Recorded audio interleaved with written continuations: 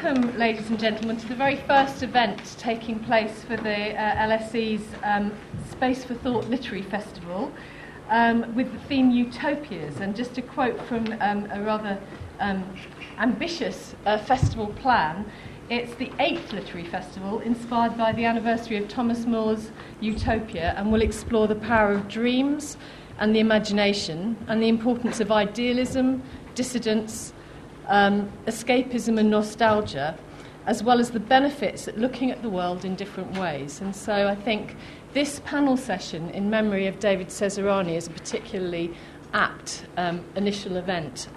I'm very pleased to have on the panel today Professor Michael Berkowitz, Professor David De Vries and Dr. Sharman Kadish. Just briefly, their biographies. Michael is Professor of Modern Jewish History at University College London and author of a new book, which will be available for signings later, Jews in Photography in Britain. And it's the first ever historical investigation of the prominence of Jewish people in all things photographic in Britain, ranging from the mid-19th century to Queen Elizabeth's controversial photo shoot with Annie Leibovitz in 2007. David De Vries is a professor at Tel Aviv University and author most recently of Strike Action and Nation Building, which unravels the trajectory of strikes in Israeli society as a rich source for the social historical analysis of an otherwise nation-orientated and highly politicised history. Sharman Kadish is Director of Jewish Heritage UK. She's got nearly 30 years of experience working in the heritage sector, both in the voluntary and private practice, and has taught at the Universities of London and Manchester, and is author of a number of books on Anglo-Jewish history and heritage, including companion architectural guides, Jewish Heritage in England and Jewish Heritage in Gibraltar. And a new edition of her guidebook, Jewish Heritage in Britain and Ireland, was published in 2015 by Historic England and is also available for signings after this event. So today's discussion has been organised in honour of the late historian Professor David Cesarani, and we will begin with reflections about his life before discussing our panel's latest work in the context of David's utopian ideals to relations among Jews and between non-Jews and Jews in modern times. And I would say that everybody on this panel has been affected by David's life and work, either as a mentor, as an inspiration, as a scholar, and as a colleague. For those Twitter users in the audience, the hashtag for today's event is hashtag LSELitFest. I'd ask you to please put your phones on silent so as not to disrupt the event. The event is being recorded and will hopefully be made available as a podcast later today. After the presentations from each of our panellists, there'll be an opportunity for questions and answers with you, the audience, and I hope we'll have a lively debate, which will then be followed by signings. So without further ado, I'd like to ask Sharman if she would start our presentations. Right, I'll go and stand here.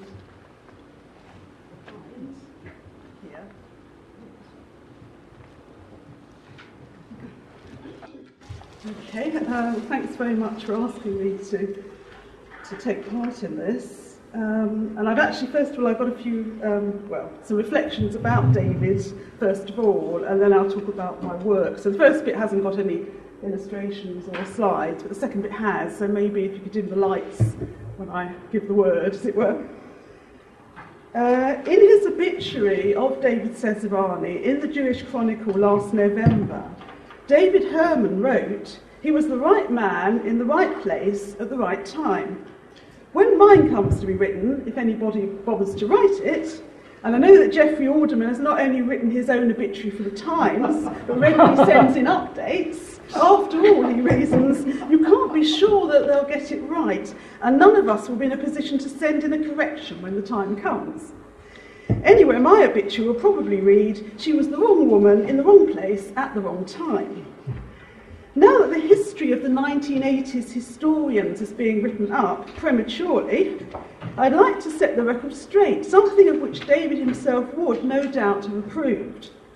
David was 2 years above me at St Antony's College, Oxford, as a graduate student, so I was also one of the so-called Young Turk Anglo-Jewish historians, the then rising generation who were challenging the allegedly apologetic history written by our elders and betters, the gentlemen, and they were all men, of that venerable Victorian hangover, the Jewish Historical Society of England.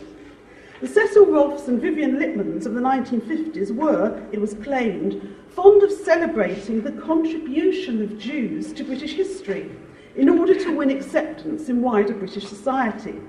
The likes of David Cesarani, Tony Kushner, Brian Chayette and David Feldman emerged in the 1980s and challenged them. David and the other young Turks, and I'll come back to myself in a moment, donned the mantle of the History Workshop men of the 1960s, the disciples of the Marxist historian Eric Hobsbawm, Hobsbawm, nay Hobsbawm, because he was a refugee of Polish Jewish extraction. And its other disciples included Raphael Samuel, Bill Fishman, and self-styled lapsed Welsh Catholic Bill Williams. Of course, he was up in Manchester, which was then dismissed by metropolitan types as the provinces. I've come down from Manchester this afternoon. The History Workshop School preferred to write about the less salubrious side of 19th and 20th century history, the working class, immigrants, sweatshops, radical socialists and prostitution. Concerning Anglo-Jewish history, the real turning point came, as is so often the case in Britain, with an American, Lloyd Gartner. I have to say it was Michael who asked me to take part in this. It was another American. Lloyd Gartner's seminal book, The Jewish Immigrants in England, 1870 to 1914, first appeared back in 1960. Talking of prostitution, or at any rate about women's history, the history of the 1980s historians is actually an object lesson in how the women are written out of history. There were hardly any women amongst the young Turks of the 1980s. Of the very few that there were, and I'm not going to embarrass Elaine, but Elaine is one of them, and is Elaine Smith, and is here today, which was a nice surprise. But of the very few of them, and I'm sure Elaine would agree with me, I'm the only one, as far as I know, who actually stayed in academia, or rather in Jewish academia in the UK, or at least attempted to. I never succeeded in landing a proper job at a British, or indeed in any other university, and not for the want of trying. Without bitterness, I may say, for the first time in public, that all I have ever achieved in 30 years, somebody mentioned this 30 years, since being awarded my D.Phil for what became my first book, Bolsheviks and British Jews, was an endless series of temporary academic posts. These never exceeded more than 3 years in duration, conveniently broken up by a month or two, just enough to prevent my claiming permanent employment at any institution, whether London University, Manchester University, or the Hebrew University of Jerusalem. I've been at all three. In fact, I only survived in academia at all by fundraising for my research projects, and incidentally to keep myself employed. So I must be one of the original independent scholars, that is, academics on the margins of academia, the academics of no fixed address. Gosh, how Jewish. I truly am a child of the Thatcher Revolution in higher education. In a notorious speech in 1981, the year in which I graduated from UCL, the Minister for Employment, Norman Tebbit, anyone remember him? Some people do, told the 3 million unemployed to get on your bikes. Well, I got on mine and have been pedalling furiously ever since. In hindsight, I now conclude that I got written out of the 1980s Young Turk Revolution in Anglo-Jewish history simply because my face didn't fit. This was not just because it was a female face. Indeed, I can't really claim to be a feminist, at least not with a capital F. In fact, I was, and still am, a practicing Jew, not merely a cultural Jew. I don't just eat chicken soup, I eat kosher chicken soup. A Jewish woman who eats kosher and also has a copy of 10 Days That Shook the World and Leonard Shapiro's The Communist Party of the Soviet Union on her bookshelves. I've never gone around looking for sexism or anti-Semitism, even amongst Jews. But looking back, can't quite escape the impression that I was a victim of both, and especially from other Jews. When I was young, did I really say that? I suppose that it's time to say that, given that one of my contemporaries has already popped his clogs. Academic Jewish studies was populated by determinedly secular Jews. After all, my Rebbe was Shimon Abramsky, Professor of Hebrew and Jewish Studies at UCL. He was a great teacher and a great professor, in intellect, not in stature, because he was actually very small. As an undergraduate, I took his pioneering course on the emancipation of the Jews in Europe. This is back in 1979-80. As his grandson Sasha has written in his delightfully affectionate memoir, come biography, The House of 20,000 Books, Professor Abramsky, because we students never addressed him as Shimon, was the rebellious son of Dayan Yehezkel Abramsky of the London-based Din, the chief rabbi's ecclesiastical court. Thus he was descended, like his one-time hero, Karl Marx, from the most illustrious rabbinical families of Lita, of Yiddish-speaking Lithuania and Belarus. Like so many other Jewish intellectuals of his generation in Britain and France, America and Israel, Shimon chucked religion and became a communist. Some of his contemporaries became socialist Zionists. Yes, such a combination was and is still possible, and emigrated to Israel. His communist phase ended, as it did for so many, with the death of Stalin and the Soviet invasion of Hungary in 1956. His fascination of modern Jewish history, especially Russian Jewish history, and the Yiddish-speaking cultural world from which he had sprung, his birthplace, that gigantic Jewish ghetto known as the Pale of Settlement that stretched from the Baltic to the Black Sea and destroyed by the Second World War, brought Shimon back to his Jewish roots. By and large, Jewish studies in the 1980s and well into the 1990s remained as a resolutely secular domain, a legacy of the 19th century Wissenschaftliche Judentum, the scientific Judaism that accompanied the Haskalah, the parallel Jewish Enlightenment of the late 18th and early 19th centuries. In Israel, it has, by and large, remained a secular endeavour to this day. I can't remember how many Jewish studies conferences I attended in the 1980s and 90s where non-Jewish food was served as the norm. Religion was an irrelevance, or so for a long time it seemed. Times have changed, and so have notions of utopia. I had to get that in. The Soviet bloc crumbled, and the Iron Curtain came down. In the 1990s, nearly 1 million Jews emigrated from Russia, mostly to Israel, the largest migration of Jews since the days of my grandparents and of Sasha Abramsky's before the First World War. 1/3 of European Jewry, some 6 million people, were annihilated in the Nazi Holocaust during World War II, and those who survived were permanently displaced from the lands of their birth. America and Israel became the twin pivots of the Jewish world. Today, migration into Europe is fueled by turmoil in the Arab Middle East. Comparisons of modern Muslim migration with the situation of Jewish refugees before the Second World War is facile in the extreme. To quote Julie Burchell in last week's Jewish Chronicle, there are many reasons why the Muslims are not the new Jews, but that is another subject for another occasion. Suffice it to say that religion, and especially its fanatical extremes, has returned with a vengeance. Social commentators, and doubtless in the fullness of time historians, are now obsessed with the politics of religion. The vacuum created by the bankruptcy of the age of ideological isms, liberalism, socialism, communism, Zionism, is being filled for some of today's young people by religious fundamentalism. The red flag of communism is being replaced by the black flag, not of anarchism, but of ISIS.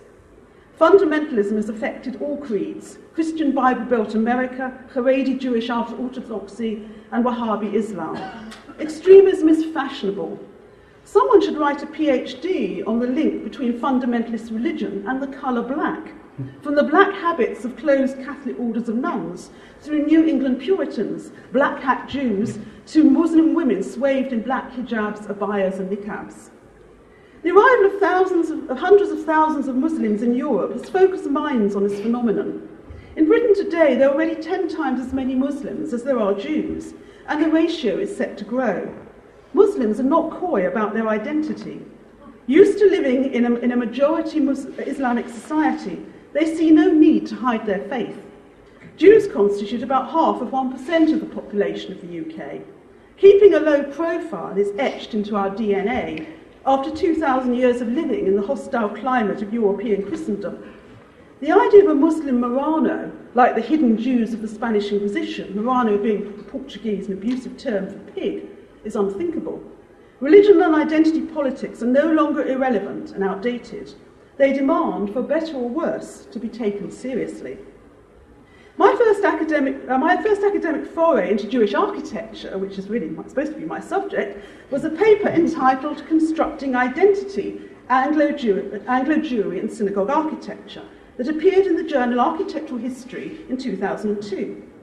My research in the 90s and 2000s would not have been possible without the support of, as it was then called, English heritage. Whose heritage was the title of one conference organised by the government-funded conservation agency. Exactly who owned heritage in a multicultural society? Of what did that heritage comprise? How could post-war first and second generation immigrants, predominantly from the former colonies of the British Empire, relate to the castles, cathedrals and stately homes that made up most of what then constituted heritage with a capital H? Surely heritage also included industrial archaeology, factories and slum housing. These were questions that also exercised David Cesarani and Tony Kushner. Indeed, Tony organised the first ever UK conference on the future of Jewish heritage at Southampton University in 1990. He edited a collection of essays on the subject to which David and some of the other young Turks contributed. I wrote my very first paper on Jewish architectural heritage for it. That's the preamble. I don't know if I've got time to say anything about books, but 5 minutes. 5 minutes. Okay then. So I don't know if you can put the lights down. Where's the? How do I get into the? How do I get into the PowerPoint from here? Where's the PowerPoint? Well, that's mine there. Yeah, that one. That's it. Can you make it from the screen? Is it? That's it. Great. Thank you. So much for reminiscences. You probably really want to hear about something about my books, or maybe you don't. I don't know. My latest two books are the culmination of a project that goes back to the mid-90s and of a personal passion for the protection of our historic synagogues and sites, which dates back even earlier to the late 1980s. The Survey of the Jewish Built Heritage in the UK and Ireland visited some 350 synagogues built before the Second World War, Jewish cemeteries and other buildings of Jewish interest all over England, Wales, Scotland, Ireland, North and South, the Channel Islands and the Isle of Man. And it was made possible largely through the support of the Heritage Lottery Fund and English Heritage. That project resulted in the publication of Jewish Heritage in England, which is not that one, an architectural guide by English Heritage, which featured a number of heritage trails in London, Manchester, Birmingham and Brighton. And that was published in 2006. And it was designed to make the little-known Jewish heritage in this country more accessible to both the Jewish and the general public. And the book, I have to say, was quite successful. The first print run sold out within 3 months, and it had to be reprinted. And last year, a second revised edition, which I updated and expanded, version was published, this time by Historic England, because English Heritage has undergone this name change. Again, another story. A spin-off publication, a spin-off project, led to the publication in 2007, the following year, after the first edition, of a companion guidebook, Jewish Heritage in Gibraltar, which examined the fascinating historic synagogues and cemeteries on the Rock, a British enclave since 1704. That unique on the continent, survived unscathed the ravages of the Second World War. Today, Gibraltar's 600-strong and vibrant Jewish community retains close links with the UK. My big book, the Yale book, was published in 2011 by Yale. It's a comprehensive history, mainly architectural, but inevitably also social, of the synagogue in this country, a subject that had never been attempted before. It utilises research carried out for the original survey, but goes beyond it, looking both at lost synagogues, drawing on archive sources, especially visual material, maps, architectural drawings and old photographs, as well as contemporary, as existing stamp buildings and contemporary synagogues. That's a picture of a contemporary synagogue of the 1960s building in the former Carmel College in Oxfordshire. And I also included a chapter on stained glass, which is all illustrated in full colour. And if you've got time, I've taken just one theme from the book, but I don't know if there's time to talk about it. I was going to talk about Orientalism in 19th century synagogue architecture. But you may want me to carry. Yes? You can do it. Okay. Okay, so one strand. I mean, the book is basically chronological. It looks at Georgian, Victorian, 20th century, and contemporary synagogues. So I decided what would be interesting and perhaps a little bit provocative to talk about today in this kind of forum. So I've taken a little bit of the section on Orientalism. In synagogue architecture, Orientalism enjoyed a vogue all over Europe in the second half of the 19th century. The style was rarely pure, but an eclectic mix of Moorish, Moresque or Saracenic, Islamic, Byzantine, and even Assyrian or Indian-inspired styles, sporting domes, turrets and minarets. It made a confident statement of newly emancipated Jews' supposedly Eastern origins. The term Orientalism itself was never used at the time. Professional journals and the press characterised such synagogues as Moresque, Saracenic or Byzantine. From the early 19th century, the Orient became a theme in literature and art. And the Israeli urban historian Yehoshua ben Aryeh has written, to a large extent, the attraction of the East and its exotic image was a product of European Romanticism, but Orientalism flourished long after Romanticism had waned. Only in the late 20th century did Orientalism become a fashionable label for the 19th century fascination with the Orient, and one that has acquired pejorative overtones. According to the Palestinian-born intellectual Edward Said and his school, Orientalism was simply a patronising pastiche inflicted on colonial peoples, in particular the Arabs, by European imperialists. Certainly, by the end of the 19th century, it had become mixed up with racial stereotypes about North Africa and the Middle East, regions peopled in the Western, the Occidental imagination, by indolent, sensual, cruel and materialistic folk who were culturally inferior to Europeans, notions in which the Jews, deemed the Asiatics of Europe, could not escape. Said conspicuously failed to notice the irony that European Jews were as much the victims of this train of thought as were Middle Eastern Muslims. When Oriental style first emerged for synagogues in Germany from the 1830s, it was considered appropriate for and imposed on Jews by state authorities and their Christian architects. The fashion began with the interior of the Dresden synagogue in the 1830s by the prestigious German Protestant architect Gottfried Semper. In Semper's mind, and in that of many of his contemporaries, Jews were linked with the Arab world of North Africa and the Middle East.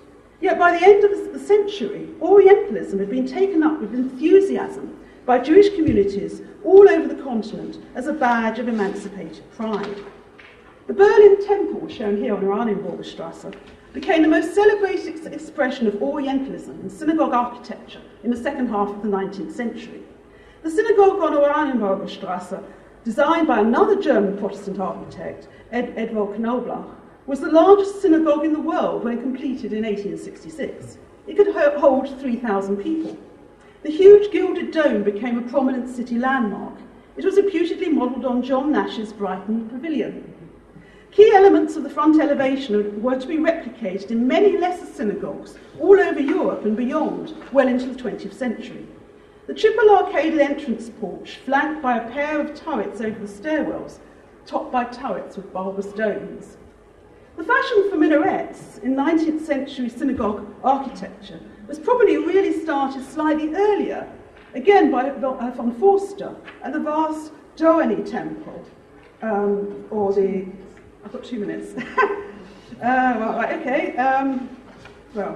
It is a sort of a paper, so I'll either stop if I've only got 2 minutes, or I'll continue to the end.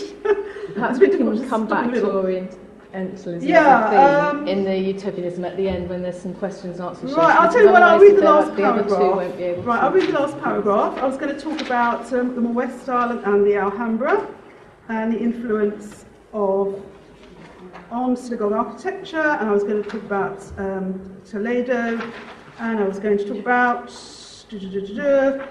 some examples in Britain, in London and Liverpool, and then I ended up at the end, so I've got lots of nice slides, which I want to show you. Hang on a minute. Right, so there you are. There's British Oriental synagogues. I hope I'm not recording this bit. The forms and styles of Orientalist synagogues were seldom textbook copies of known buildings of the East. They were rather pattern book concoctions deriving from a plethora of sources. At Bradford's Reform Synagogue, shown here, we find arcading and cusping and lobed horseshoe arches, all inspired by Moorish Spain. Mamluk Ablak stripes, that's the red and yellow striping, light and dark courses in the brickwork, and also this kind of cresting on the roofline. Mashrabiyya lattice work, which is an Arabic term, on the Ark, which is found in Egyptian mosques. It's found in Bradford, shown here, and also in Manchester, which I would have shown earlier. And towers and domes based on Turkish minarets. Assyrian-style turrets. Oh, here we have. That's the Mashrabiyya work at Bradford, and all kinds of things. And back at Bradford, that's what I wanted to say about Bradford. We even find an ark that owes more to the Taj Mahal and Bright Pavilion, again, than to Solomon's Temple in Jerusalem. Today, in a multicultural society where other immigrant groups can claim more immediate links with the East than can European Jews, the 19th century fashion for Orientalism in synagogue architecture strikes one as slightly ironic. The Bronsbury Synagogue, shown here, with its copper-covered onion domes and horseshoe arcades, is now described as the premier Shia mosque in the city of London.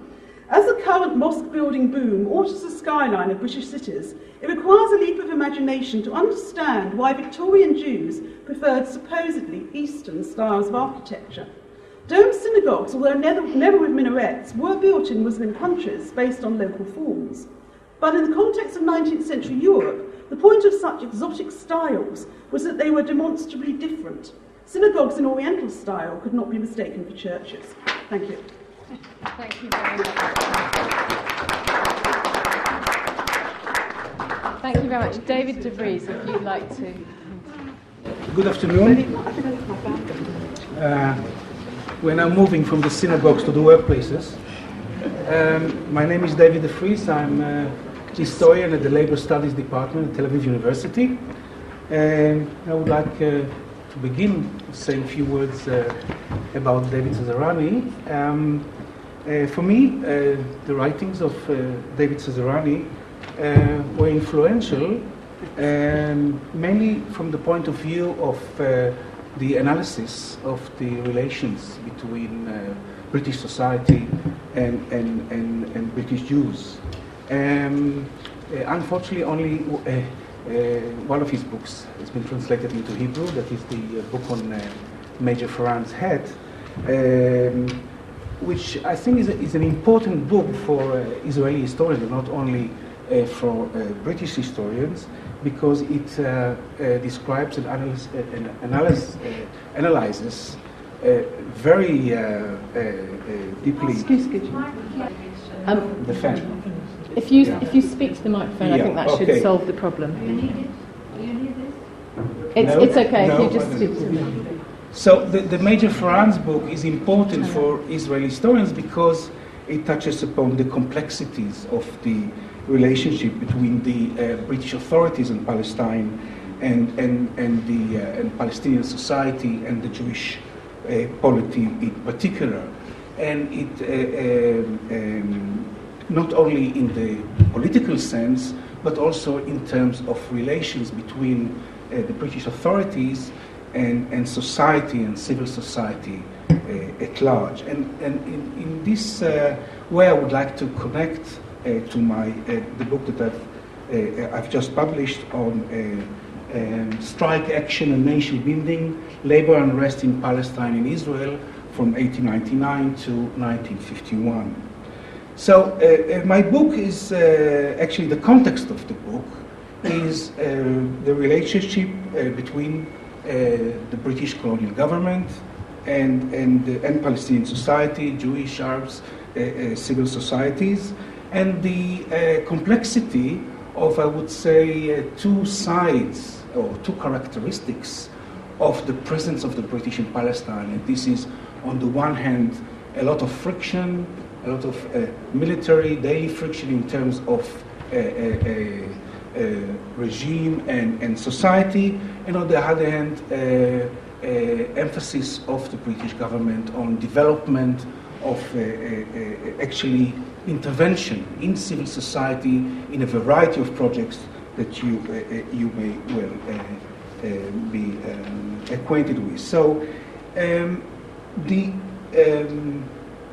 starting point of my book on the strikes was that there is a problem with a historiographical problem, I would say that, is the colonial perspective of the history of Mandate Palestine and the perspective of the national conflict have been so predominant that a lot of research has still to be done in questions which relate to social history.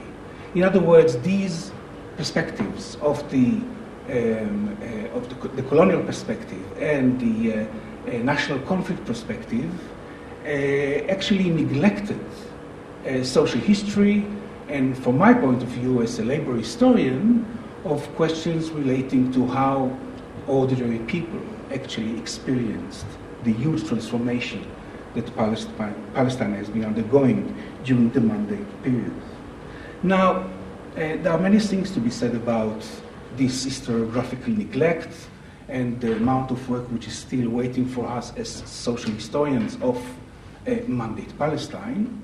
But I would like to concentrate or to focus now on one thing which is very, very important in terms of my book, and it is that society in Palestine can be characterized as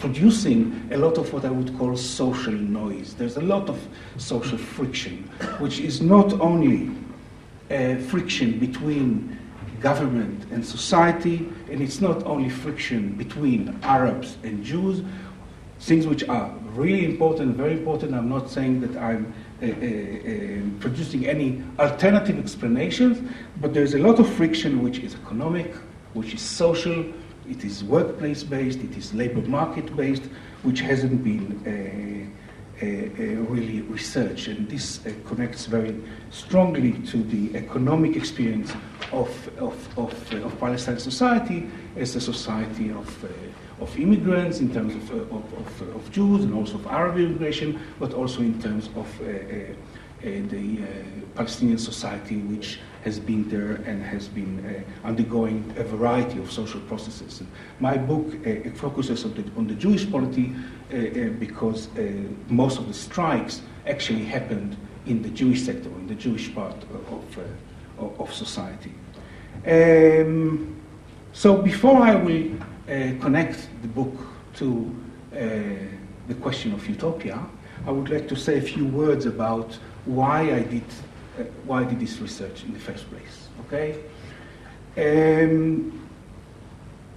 when I'm talking about social noise, you have to think about the following fact, and this is that during the 30 years of the Mandate period, okay, especially between 1920 and 1947, there have been something like 2,000 strikes. Okay, strikes, labor disputes that are actually strikes, not just labor disputes, which are not turning into strikes, but real strikes, okay? Some of them very short, I would say most of them very short, but at least quantitatively we could say that there were at least 2,000 cases of strike action. Now this is a lot in any comparative in any comparison with for instance, with European countries, with European countries that have similar economies or smaller economies, and there are many things to be said about this. This is about the book. The book is about this, but I would like to emphasize a few characteristics of this surge, of this 2,000 strike surge. First of all, this is a totally new phenomenon. In other words, there were no strikes during the 19th century in Palestine. It's a new phenomenon. We can say a lot about how it came over to Palestine, okay? But this is the novelty of the phenomenon is very important. It's very much part of industrialization, very much part of urbanization, and this is very important. Secondly, the strikes surge dramatically. In other words, they already begin to surge in the 1920s, but they see a further surge during the 1930s, and they reach their apex in the 1940s during the Second World War. Okay, So in terms of larger Jewish history, this is a very interesting phenomenon of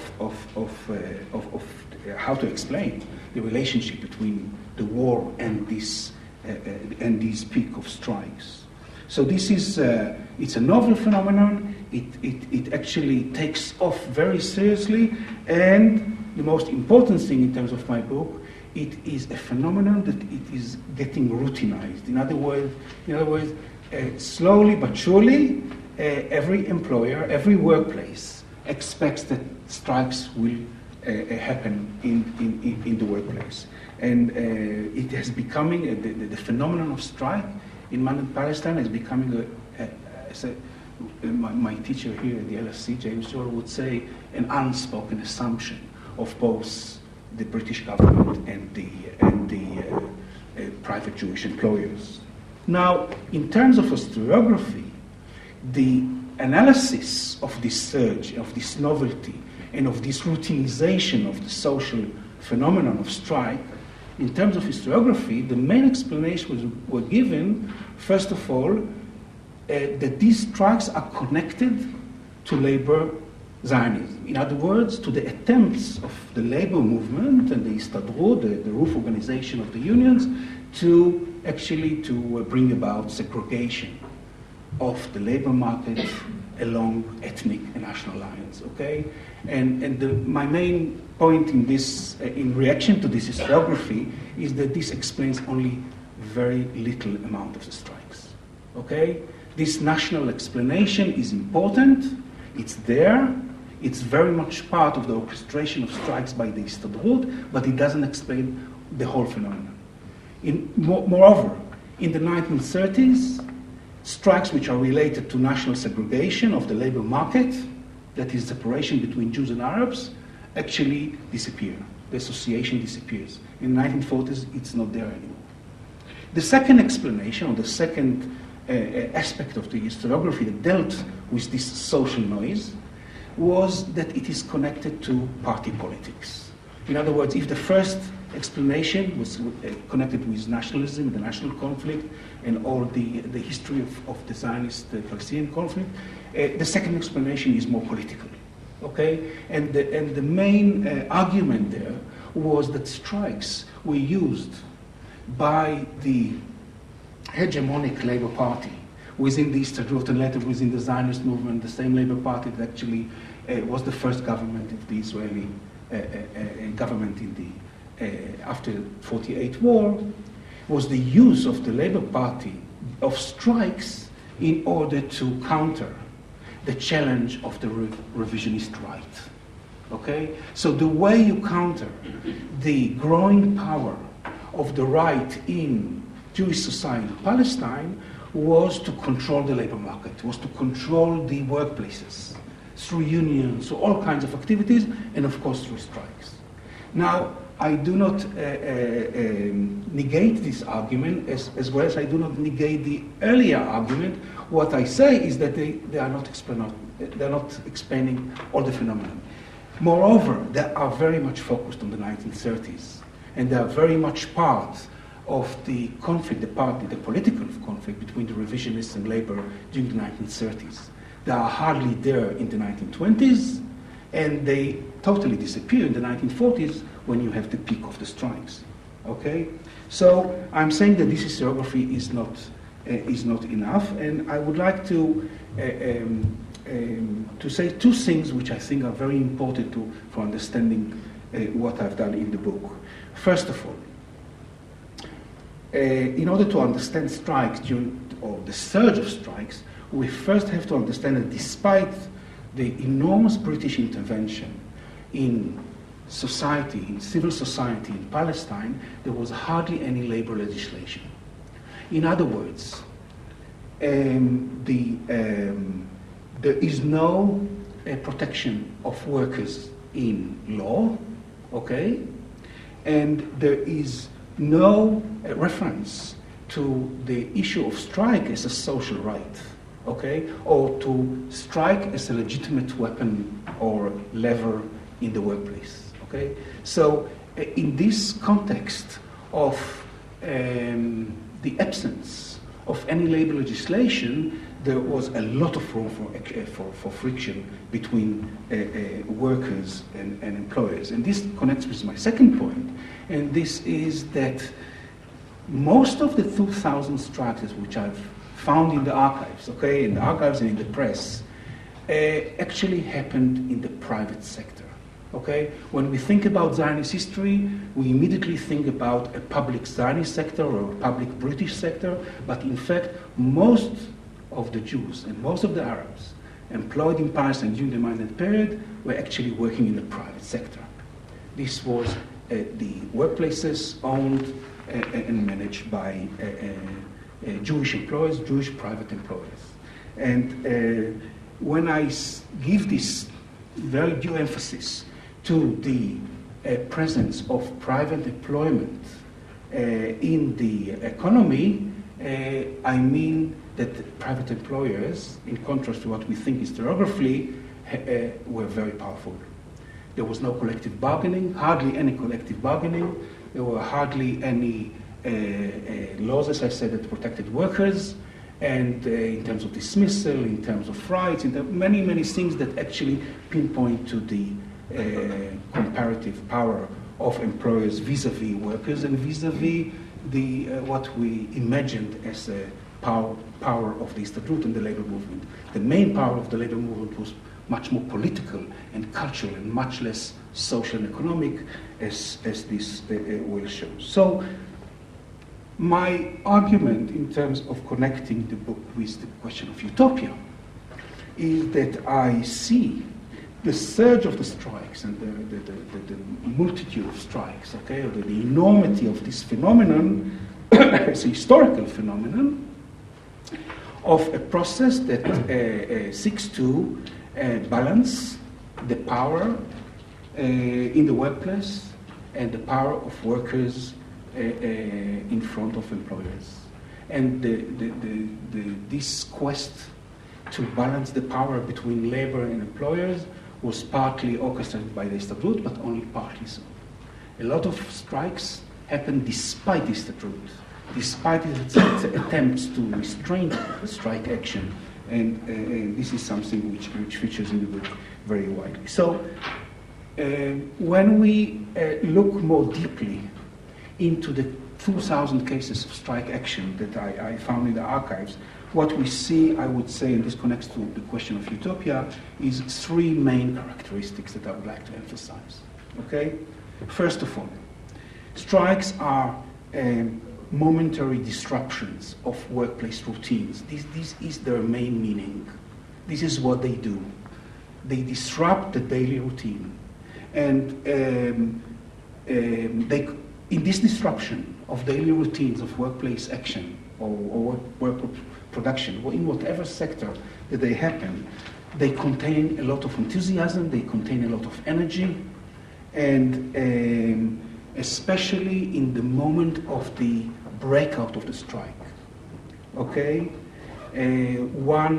theoretician called this moment of the beginning of strike action as militant optimism. And when I look very deeply into the stories of these 2,000 strikes, I see a lot of this energy, a lot of this enthusiasm, of the ethos of disrupting the routines in order to bring a change in the balance of power between workers and employers. This is one point.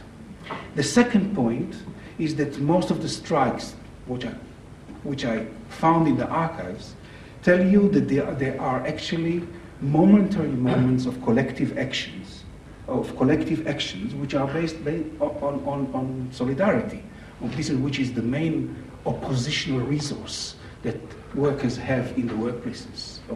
The ability or the capacity to organize solidarity, to bring workers to action, which is very problematic, it's very dangerous because of the absence of labor laws, because of absence of any protection from dismissal.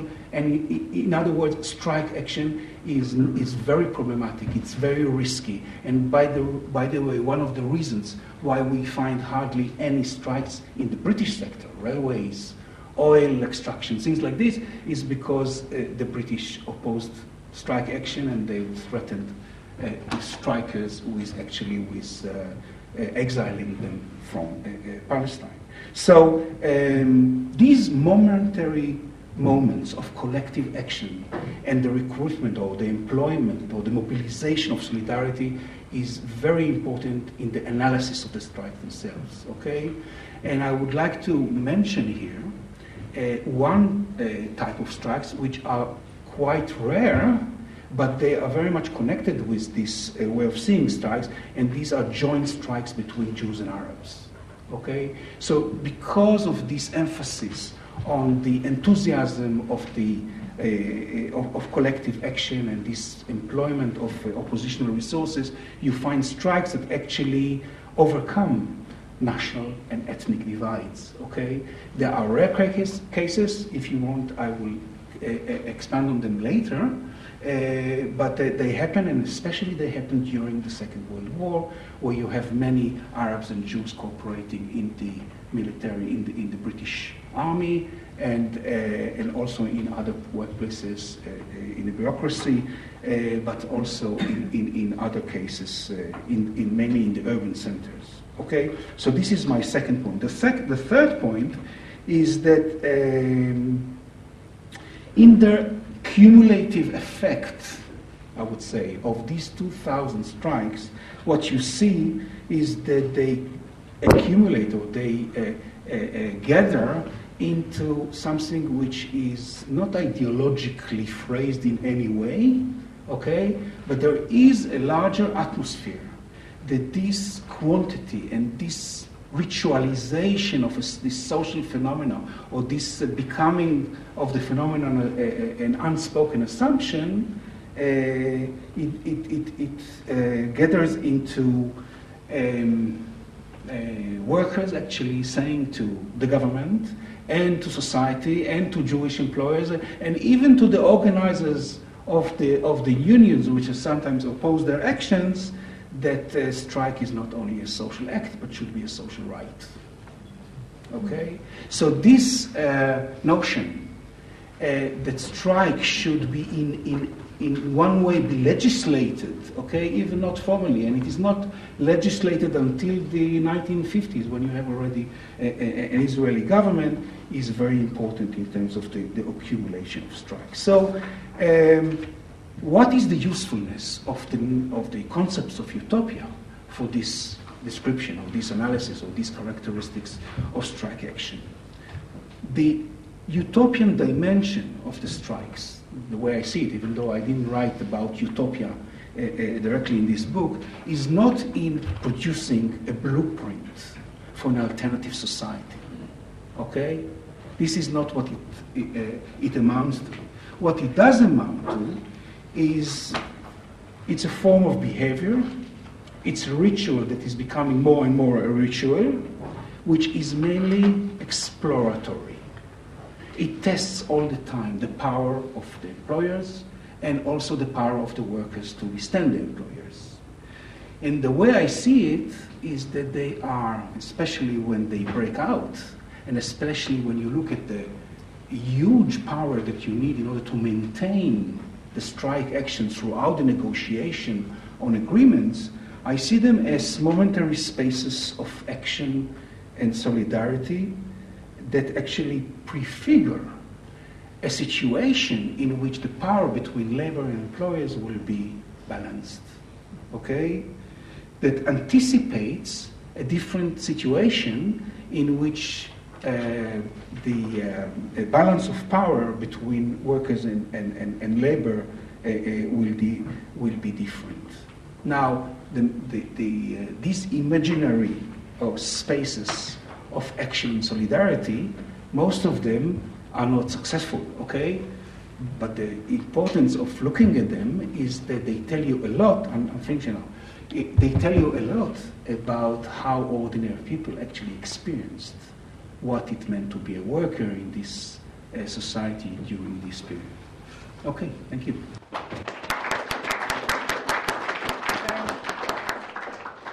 Michael Berkowitz. Okay, my last correspondence with David Cesarani is from September. This is September of this past year, as we were making arrangements for this event. At that time, 2 of David's books were in production.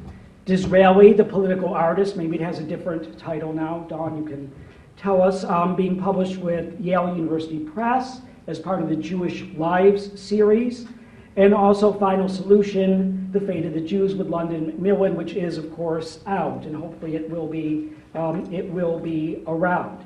Well, it was, of course, supposed to be an opportunity for us and colleagues to talk about and bring some attention to our recent books. I've got to say that we also really like the idea of coming here. That is, we like this event, which we had attended, but never actually presented at ourselves. And being somewhat outside of LSE, although both of us within the structure of the University of London, we tend to idealize this place, think that, well, this is a place where everything works, and we hold it up to a certain ideal that we would not always, put our own institutions on. So we are absolutely thrilled with the possibility of taking part in this event, and it's just very sad that David himself isn't here. Well, David was unquestionably the most important public intellectual in Anglo-Jewish academia for decades. David articulated a most forceful and informed perspective of the meanings of Jewish history and historical contexts of contemporary politics for the Jewish and non-Jewish public of Britain. I wish in particular to note David's energy, courage, creativity, and persistence in attempting to integrate Jewish history and Anglo-Jewish history into British academia overall. That is, I think one of the things that he was after was not to talk about contributions or just to sort of get the history right, but to actually integrate Jewish history into British history itself and to turn it into something different other than what it was. And I think if he had been around for a longer time, this is what eventually would have been accomplished. Of course, I can't say for sure. Well, concerning the theme of this year's festival, utopianism, situating our own work and the work of our dear colleagues in this context actually seemed to us to be relatively simple, if not an almost laughing matter. That is, who in the world of Jewish studies doesn't deal with utopianism or utopias in some way? It seems we can't possibly avoid it. David began, as did I, as a historian of the early Zionist movement. Again, you really can't quite get out of utopianism in that way. Both of his current works, the Disraeli biography and the comprehensive history of the Holocaust, are enmeshed in textures of utopia and dystopia, depending on the eye of the beholder or beholders. Well, moving on to my own work, perhaps it is a bit more slippery for my subject, that is on Jews and photography, to put it in this context. But I would like to, in particular, stress a couple points. And I will say in particular that although it's very easy to see this as Jewish contributions to something, in this case, photography, I really very strongly object to that. That is, I think the main reason for writing this book is because I felt that as I got deeper and deeper into this subject, which I didn't believe I would be writing on and dealing with Jews and photography generally, that the whole history of photography looked very different when one begins to consider the fact of ethnic difference and how this played out within the field itself. But within this, I'd like to note two particular points. There is an assumption of universalism in photography. Particularly, I'd say the history of photography overall. That is the notion of its overarching accessibility and inclusiveness, which is part of the reason why its social specificity or specificities have been called into question, even though people have looked at it from the perspective of sexism and various other isms, including imperialism and colonialism. But for some reason, despite the fact that it was so heavily overpeopled by Jews, historians just didn't seem to pay any attention to it or to just want to dismiss this completely. Well, I do not believe, though, that there is any such thing as a Jewish eye or a Jewish way of taking a photograph, which I think is an utterly absurd concept.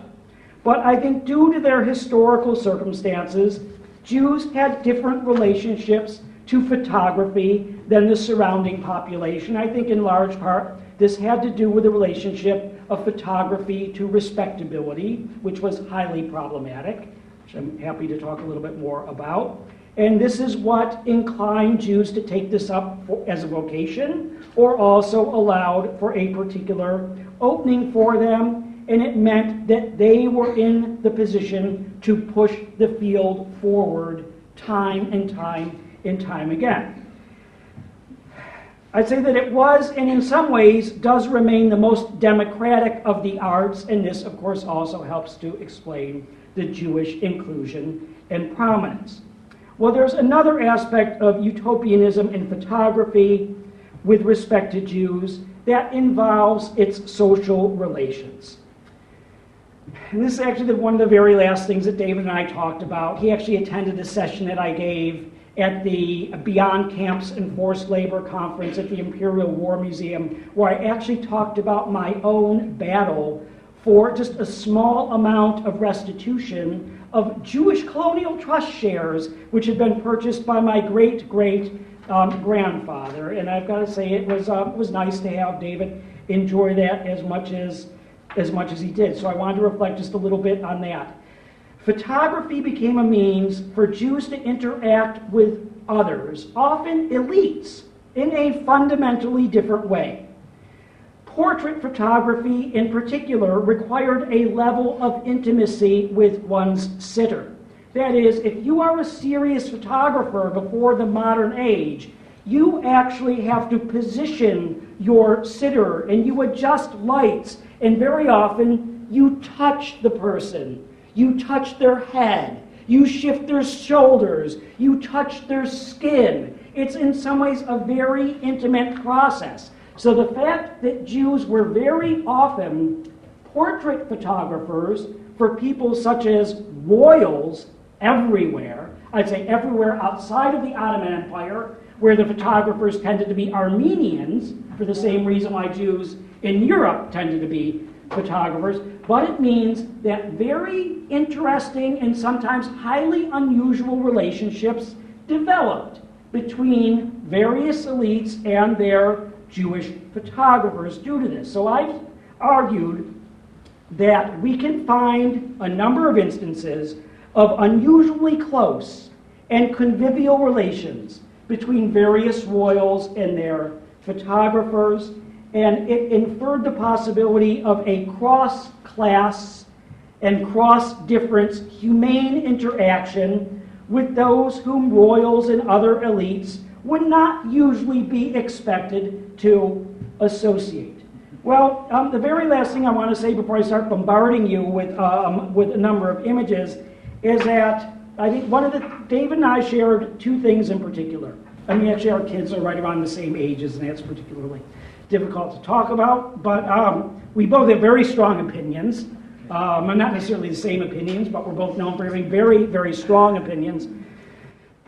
We also are both children of the working class. That is, if some of you know David personally, you know that his father used to joke about his father being an artisan. His father was a hairdresser. My father was a metal fabricator. So boy, one of the things that we did not say to other people was how we would lay into our fellow scholars when they would talk about the working class when they didn't have a clue what the working class was about. They had no idea what it was like to have a father or mother who came home exhausted and just dropped from the kind of workday that they had or the kind of attitudes that they had encountered. So I've got to say, there weren't very many of us in our profession who had had that kind of intimacy with a different class than many others.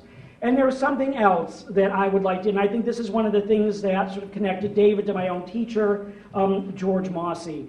George Mossey was a great believer in the significance of friendships and personal friendships, and he tended to be a very sort of loyal person. Now, this is very difficult in the world of academia. We've competed against each other for years. There aren't enough jobs. Sharman's applied for the same job. Mark's applied for the same job. Joanna's applied. We've all applied for the same jobs for years and years and years.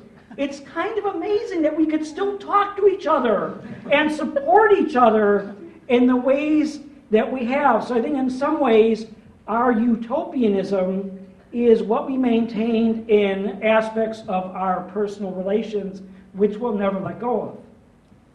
Okay, let me, I just want to bombard you with some of these images here. As you can tell from my accent, I'm not from here. But I have the correct accent for talking about photography because I'm from Rochester, New York. And anyone who ever talks about photography should talk in the thickest Rochester accent possible, or else you're not doing it the right way. It's Rochester.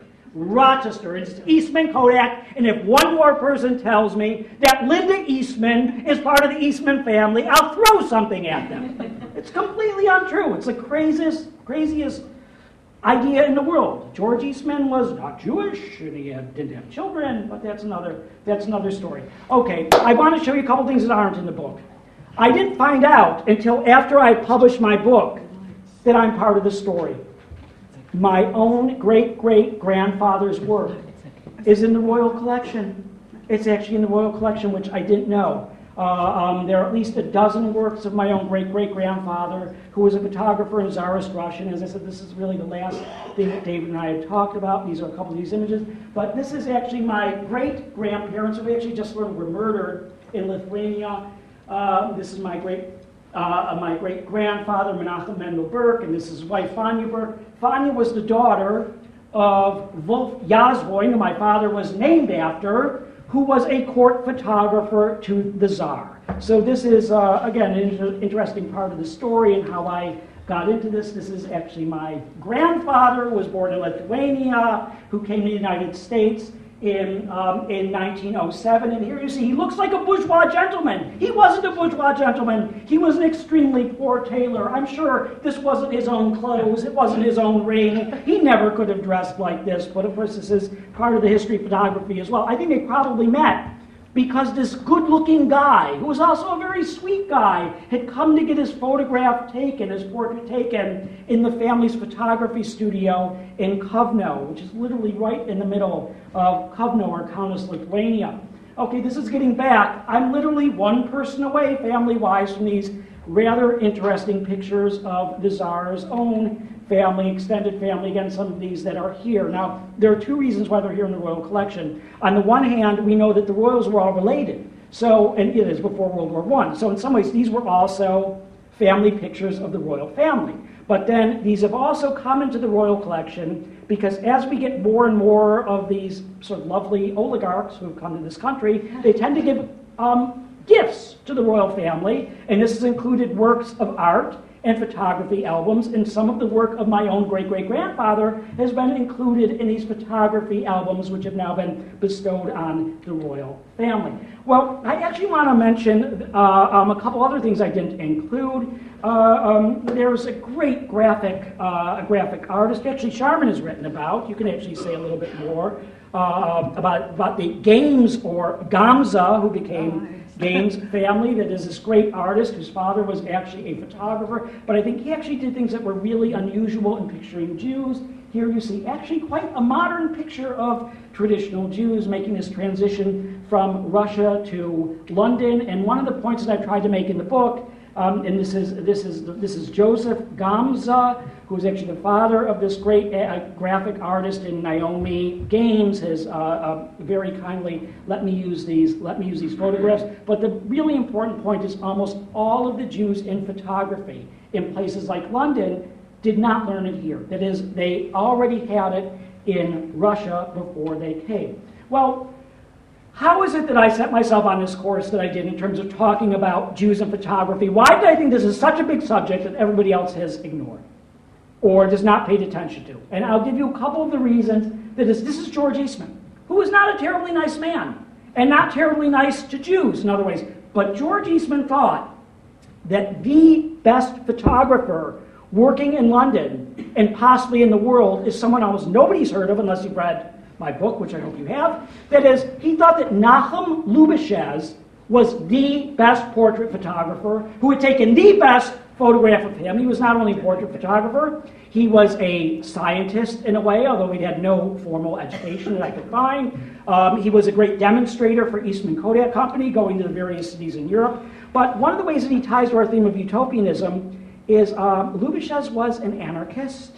And I think, a certain kind of utopian anarchist who was not exactly enthralled with the Bolsheviks. And there are some rather interesting pictures in his collection. Here's Lubitsch himself. But he was discovered as this great figure by someone actually from UCL originally, that is Kenneth Meese, who became the great head of research at Eastman Kodak Company, who also greatly prized Lubitsch, and here's Lubitsch with his family in his studio in Harrow. Yeah, I'm just gonna flip through. But one of the things I found fairly early on was as early as 1860, it was assumed that one's photographer just could be a Jew, and there were never any questions raised if one's photographer happened to be a Jew, even though some people that started writing me saying they think I've overstated the numbers and all this kind of thing. But I think we have so little sense of the field. That is, there's almost nothing along the lines of a reliable survey of who were these people, how many were there, but I think we can find that there was never any block on Jews at all. Okay, what I want to do is run through again, sort of bombard you with images, but just so it means buy the book and you'll have them all explained. You see if I go through. Here's Stéphane Laurent, and I'm going to be referring to him in the very end. This is the editor of Picture Post, who was denied naturalization in 1940, wound up leaving for the United States. He did not simply run to the United States because he was afraid of the Nazi invasion. This I'm arguing very, very strongly against. This is from his work in Lilliput, and there Hertzfeld, and I'm showing you works of Eric Salomon. I just showed something of Dorothy Bohm. Barnett, I've identified as a very important photographer, another very important person. I've just showed a little bit of my family here. Very crucial figure is Helmut. I'm sorry, I won't be showing him. This is John F. Kennedy. I'll talk about in just one second. But Helmut Gernsheim, it's not him. Zoltan Glass, picture of Pam Green. Wonderful, absolutely wonderful, and very smart woman, completely in control of the use of her own image.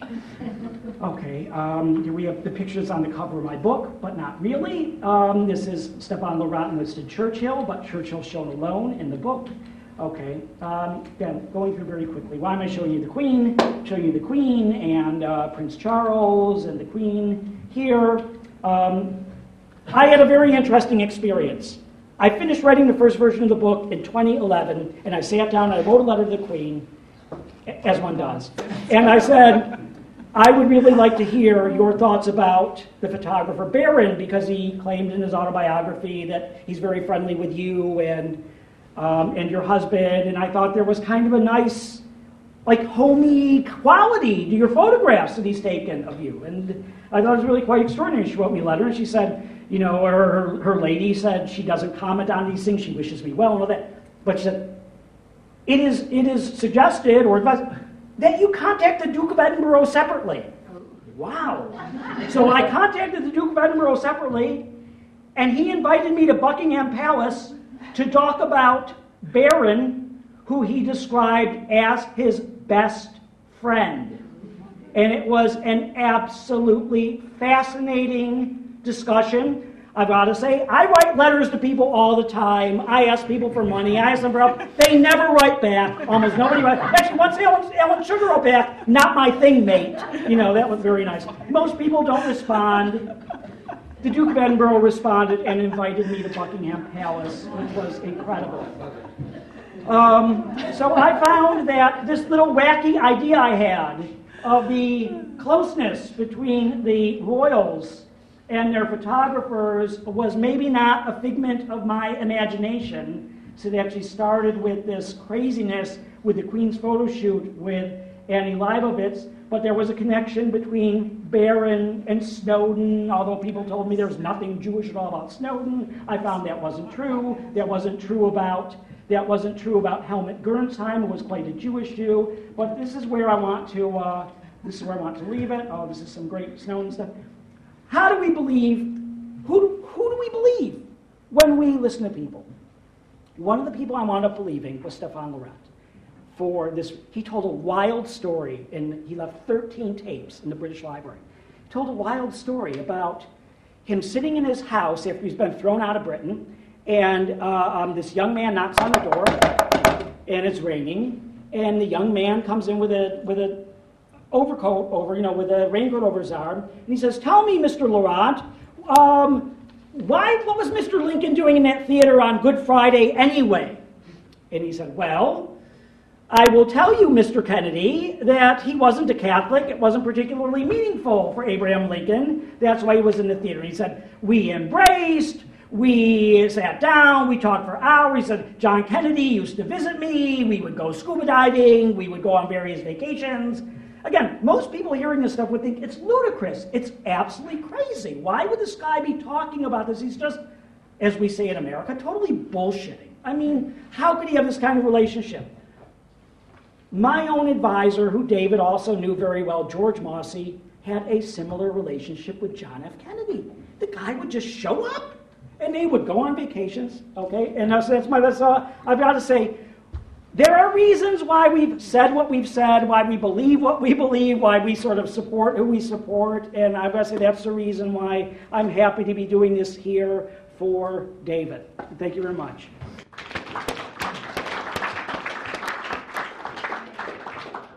Right, thank you very much. We've had three very different presentations, I think it's fair to say, from three very different speakers, all inspired, though, I think, by the fact that David's work as a historian, I think, started a revolution in the way that we treat Anglo-Jewish historiography. And I think we've also heard a lot about the importance of hidden history, the importance of our heritage of buildings and what they've become, and thinking about that past. We've talked about disruptive labour and the importance of that period in 30s and 40s, Mandate Palestine. So again, it's uncovering a different kind of history, and we've heard about we've had a very inspiring range through photography and Jews, and also understanding a very different way of looking at the history of photography, which probably hasn't been treated as seriously beforehand.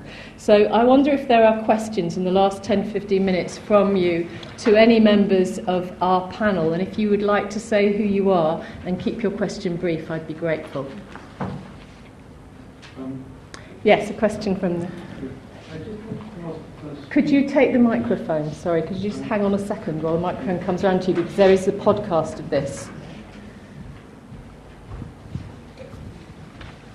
I just wanted to ask the first speaker, who showed us a slide in her PowerPoint presentation of the synagogue in the Oranienburg Strasse in Berlin. So I forgot the pronunciation, a little bit awry. But anyway, was that the synagogue that the future Kaiser Friedrich Wilhelm, who was very short-lived Kaiser in 1888, was that the one he visited in the early 80s to demonstrate publicly his abhorrence of anti-Semitism in the Second Reich at that time? Yes, I do believe it was. It was I didn't have a chance to show the slides, but that building it opened in 1866, and it was the largest synagogue in Europe, and it was immediately a symbol of of Jewish emancipation. Although interestingly enough, emancipation didn't officially come really until 1870 with the unification of Germany. But there was an illustration, an engraving which was done, which was reproduced in various journals, including the Illustrated London News, and that really kick-started the fashion for Orientalism in Britain. So it was a very well-known building. So it was used for public, civic events. And again, because the history of that building, of course, it was burnt by the Nazis. There's a famous photograph of the flames coming out of the the dome. Was that at the time? In 1938 in Kristallnacht. At the time of Kristallnacht, yes. Yes, and of course now, if anyone's been to Berlin, I mean the front of the building has been restored, because basically all that survived was the vestibule and the sort of the main facade, and the back is just basically ruined. But you can get a sense of how big it was and how high it was. But you can see that golden dome all over the city, basically, and it has reverted to being a landmark building, sort of a symbol of Jewish emancipation in Europe, which is why I showed it as the slide for that. There was actually a very interesting project that was done in German universities of the architecture of German synagogues, which also where you can see 3D reconstructions. And what's extraordinary is it does actually show the amount of the space that synagogues took in central public places in German cities and towns and villages. This was the physical expression and the variety of emancipation. That a building literally coming out from the ghetto, from Rome, for example, razing the ghetto to the ground, because Jews lived in ghettos from the medieval period because of the Lateran councils, came out of the ghettos, and the 19th century is about the struggle for emancipation, and of course it comes in Germany by 1870, and in Italy 1866. Knock down the ghetto and build a great big synagogue on the banks of the Tiber, and this was the symbol to compete with the church in the public space. That you've got the Protestant church and the Catholic church and the synagogue. So this is all about identity politics. I didn't have a chance to. So yeah. There's a question there, Fernando. If you just wait for the mic, thank you. Thank you. Yeah, I was wanted to ask Professor De Vries to what extent the people those Zionists who were arriving in the 30s, particularly from the socialists and the people from on the leftist side, from the Bund, to what extent that they incorporated the Palestinians, the Arabs who were there at the time, in the labor movement, and did any of this survive the events of 1948, because I would have thought it would have been a real chance for a socialist workers' movement to have actually created a paradigm for the communities to have existed. Well, the short answer is no.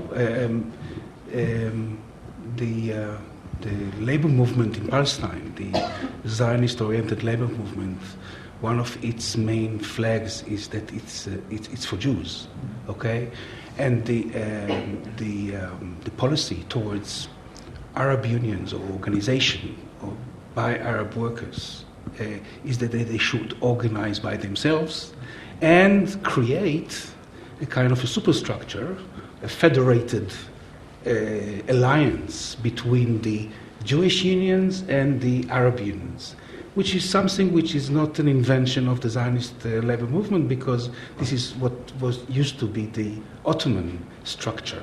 If you look at, for instance, at Salonika, you have unions which are separated by ethnicities, by religion, by all kinds of, I would say, separatist organizations. But there is something interesting that's happening in the 1930s, is that you have communists in Palestine. And you have, it's not a very strong party. It is treated suspiciously by the British, or afraid of Bolshevization of Palestine. But there are German communists who are actually immigrating to Palestine during the 1930s because of the situation in fascist Europe. So these communists who are becoming very active in the workplaces, okay, some of them join the Histadrut, which is a national Zionist organization, okay, but they go on being active in the Communist Party, which actually negates Zionism or negates Zionist solutions. And they do work on cooperation with Arabs. And this is one of the reasons, for instance, why you find a cooperation between Jews and Arabs in the workplaces that are actually organized by communists, okay? These are not many strikes out of the overall number of strikes, okay? And of course there is the problem of the labor movement itself, the elite of the labor movement, which opposes the communists, okay? So all the notions of the possibility of cooperation between Arab and Jewish workers in the workplaces, in the unions, is very much obstructed by the national approaches. But there is activity there, and it is I think it is under-researched. And I think during the 1940s, when you have more joint Arab-Jewish strikes, you will find more communists involved in it, but not only communists. Okay, Thank you. Lady Den, and then the gentleman with the red shirt behind her.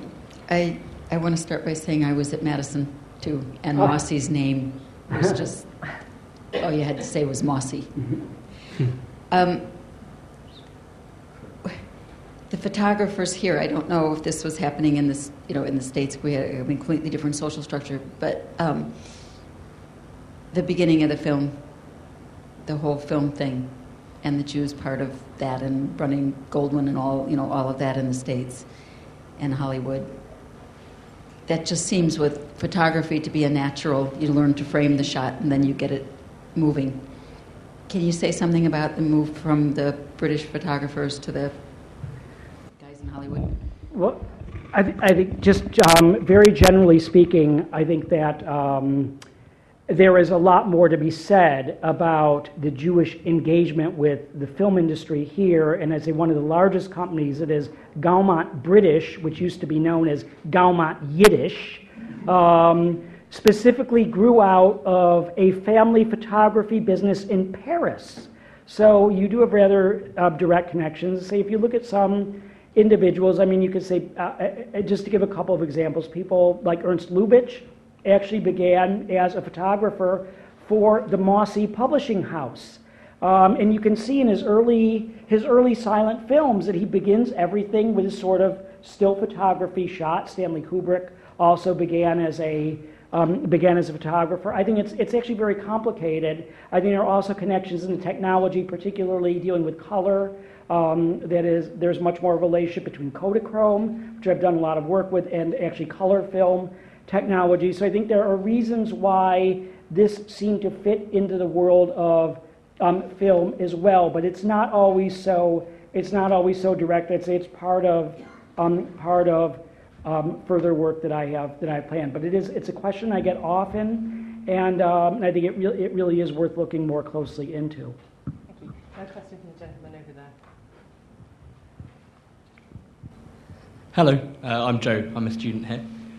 So it's clear that you'll have particular interests within Jewish history, but when referring to the work of David Cesarani, you were all talking about him in terms of a trend that was going on in Anglo-Jewish history at the time.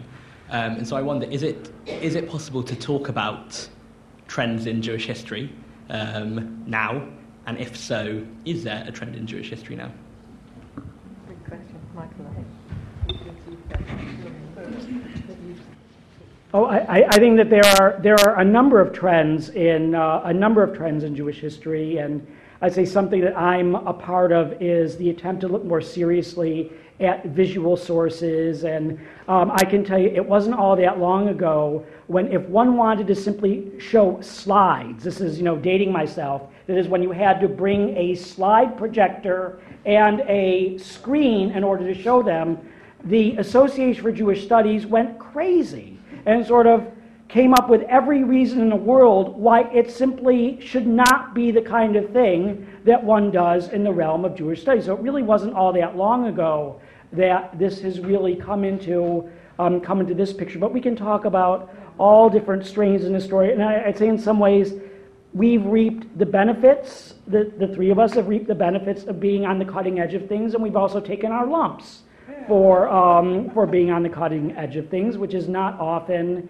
enjoyable when one is sort of early to a certain trend. But it's sort of hard to characterize the different developments. But I've got to say that one of the things that David represented was this notion of having a more inclusive view and not discounting the significance of the national context and even regional context of whatever it is one is writing about, and say in particular fields, this has revolutionized all kinds of areas. Say the Hasidic movement is now looked at completely differently now that it's in its Polish context. But I think I'll turn it over to my colleagues to say a little more. Yeah, about I this. think that I think from where we were in the 1980s, I think Michael was right that things like, I worked in Jewish art. I was at the Centre for Jewish Art at the Tel Aviv University for 3 years in the 1990s, and at that stage, Jewish art wasn't really taken seriously as a subject. I mean, it's all text. It's all about, biblical text and rabbinic texts and grappling with, Hebrew and Aramaic and the languages, classical languages. I mean, it wasn't about pictures, people of the book, not people of the image. So that's something that has begun to change. It's still a very small, what we're doing, it's a minority subject within a minority subject.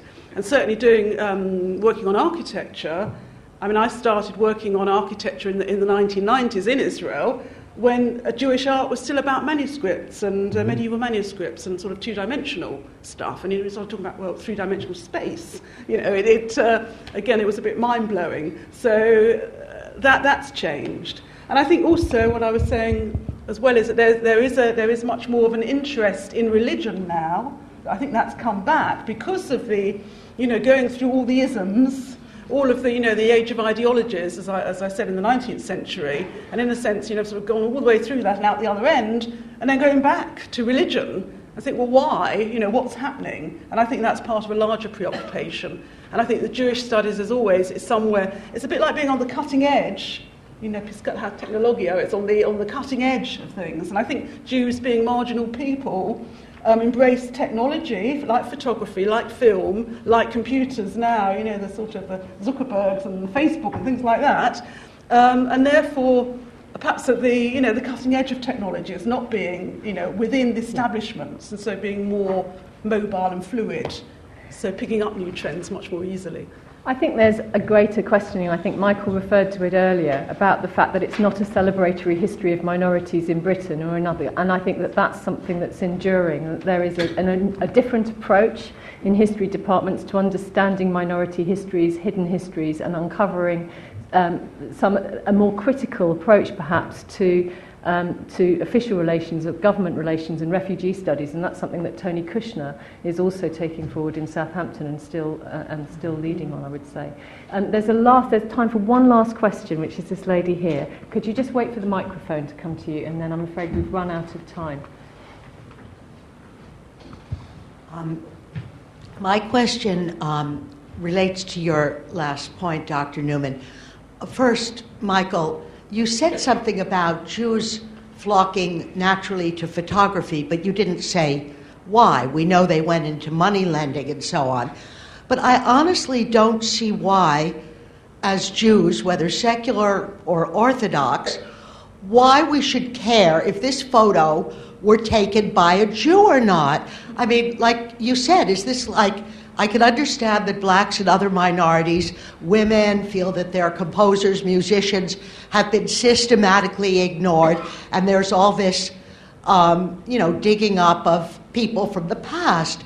But it sounds awfully parochial to me, and it sounds like a book in a series: Jews in architecture, Jews in, sewing, Jews in, plaster.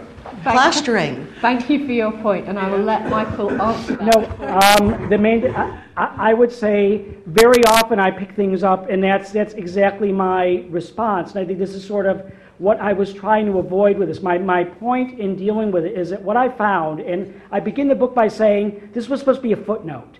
That is, I was going to write a very different book, but then the more I got into the subject, the more I found that Jews were not just into this field or took the pictures, is that they tended to be the people who really moved the field in different directions, and they were so successful that nobody paid any attention to them. But I think that their situation as Jews had an influence on the kind of careers that they had, what was open to them, what wasn't open to them. It actually did have an influence in the ways that they worked. And one of the things I could say is a major part of this book is how Helmut Gernsheim and Walter Gernsheim fundamentally changed the relationship between photography and the fine arts.